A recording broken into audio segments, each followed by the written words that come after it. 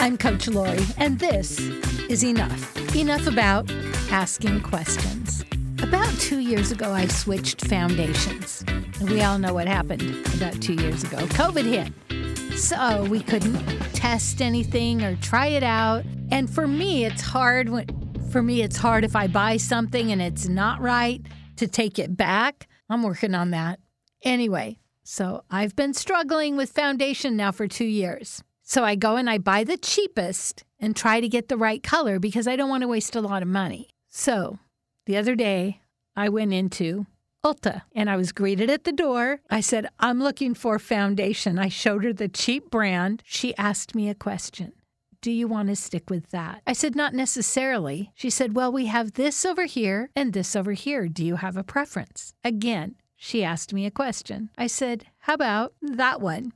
So we walked over. She pulled out 3 or 4 to match the one I brought in, and she actually tried them on my face. And she asked me questions the whole time. Do I want my freckles covered up? Do I prefer lighter or darker?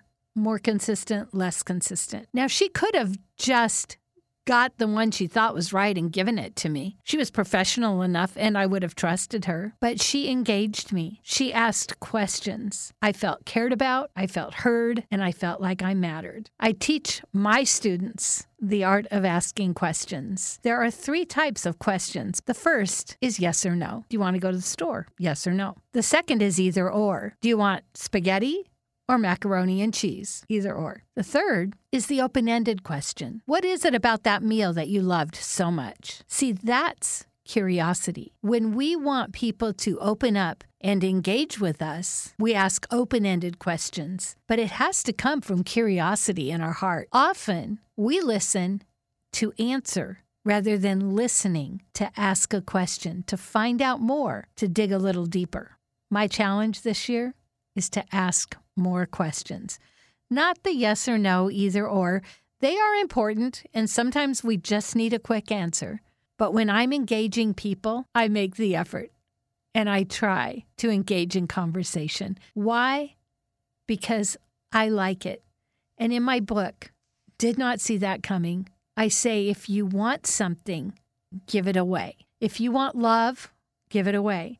If you want money, give it away. It doesn't make sense, but if you want people to be curious about you, if you want to be seen and heard, then see other people. Be curious about other people. And I always say we don't have to do this with everyone, but if we have 1 or 2 people a day that we engage in a way where we're curious and we ask questions, it's not only going to change our life, it's going to change their life. That store clerk, I don't even think she realizes how much she made my day. I thanked her, of course, but I don't think she realized. And so that little interaction made a huge difference in my day. And guess what?